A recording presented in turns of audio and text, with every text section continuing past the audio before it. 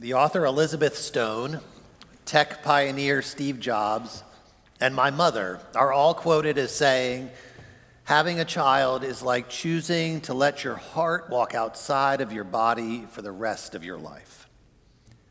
It seems that the Blessed Mary knew this reality all too well.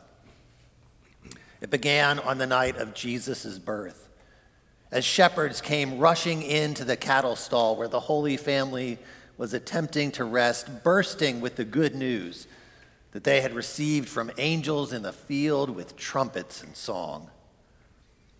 40 days later, Mary took the baby Jesus to the temple for her ritual purification and to dedicate her firstborn son to the Lord, when a man whom she had never met took the baby into his arms and declared him to be the salvation of all people, a light to the Gentiles, the glory of Israel.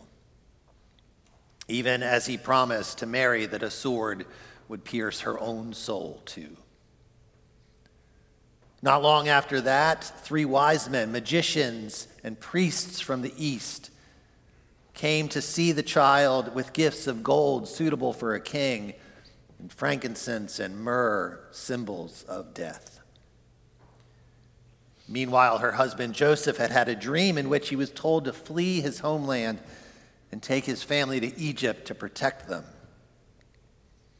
After a while bouncing around the Egyptian countryside, and almost as quickly as they were told to leave, Mary, Joseph, and the young Jesus were commanded back to Israel. They packed everything up, but weren't able to return to their hometown in Judea and had to set up a new life in Nazareth in order to protect their son from the powers that be who feared him and wanted him out of their lives.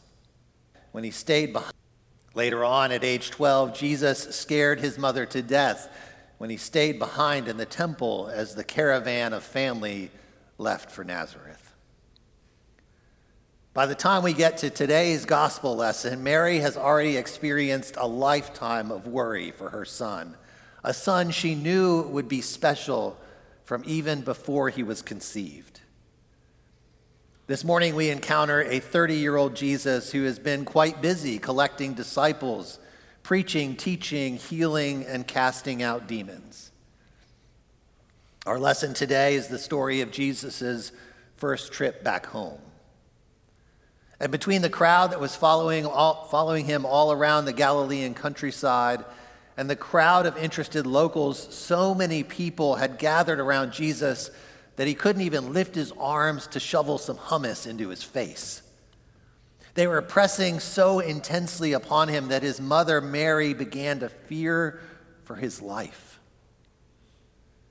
Our translation, the New Revised Standard Version, says that his family went out to restrain him, for people were saying he has gone out of his mind, but quite frankly, that's a terrible translation. What the Greek actually connotes is that his family came to grab him and they told the crowds he's lost his mind. His family said that he was crazy, but I'm not sure they actually believed it. Can't help but wonder if Mary saw all that was happening to her boy and ran out to do whatever she could to save him. Because there's no question in the text about what the scribes were up to. They had no intention of protecting Jesus from the masses.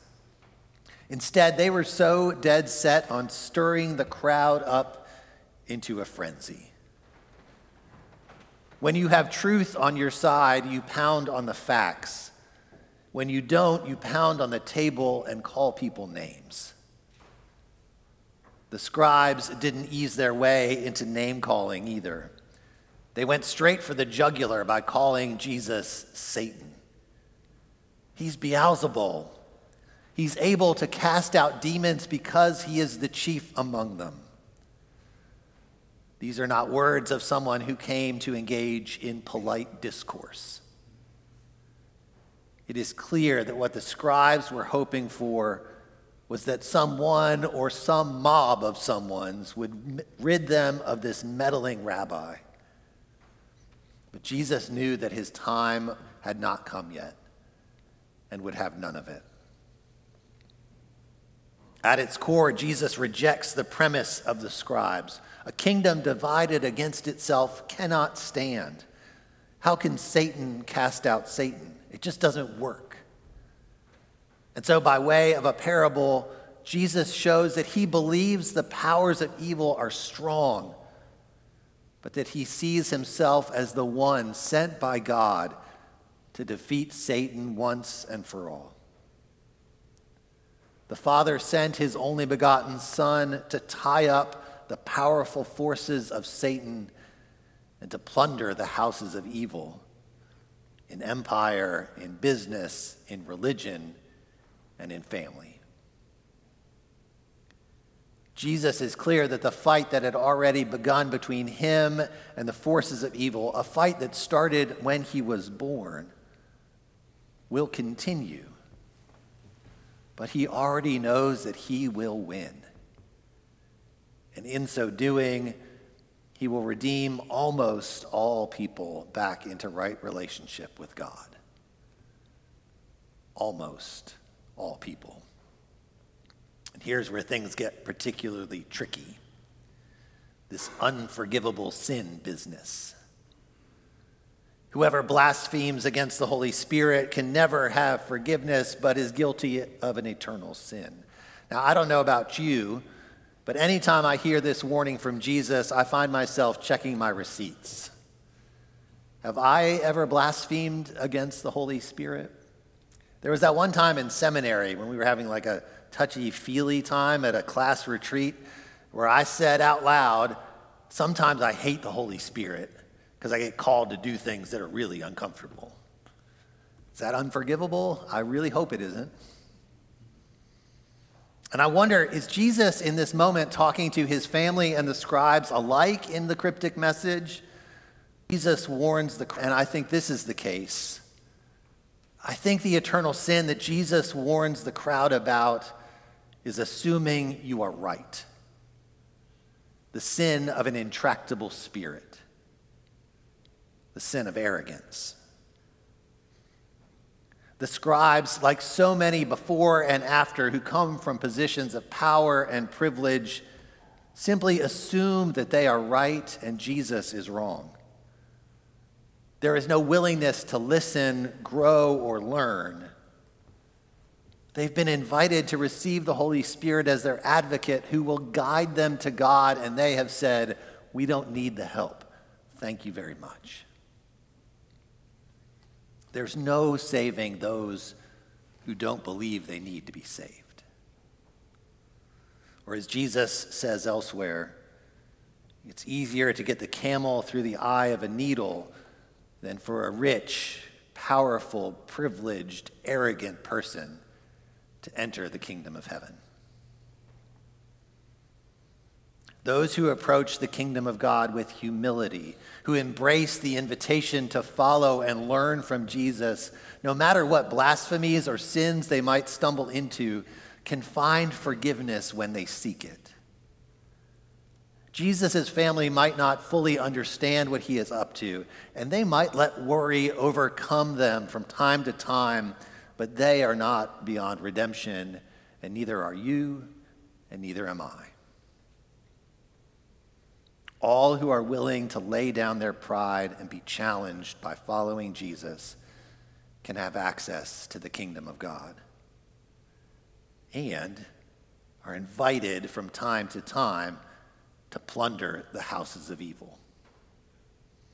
Which is why this morning we pray in our collect for the day that the God from whom all good proceeds might grant us an open spirit to think those things that are right and the Holy Spirit to actually do them. It isn't always easy to know what is right, but with a spirit of humility and a willingness to follow the leading of the Spirit, we can avoid becoming so sure of ourselves that there is no longer room for God in our own little kingdoms.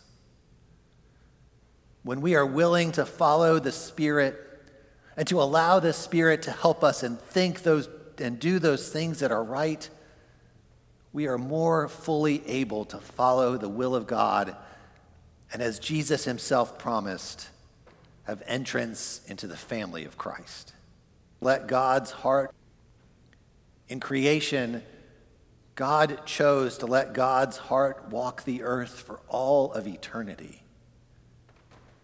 As children of God and members of the family of Christ, we are God's heart in the world. We must be careful not to let our hearts become hardened, but rather to be open to the ways in which God's love for the whole world will be poured out through us. Amen.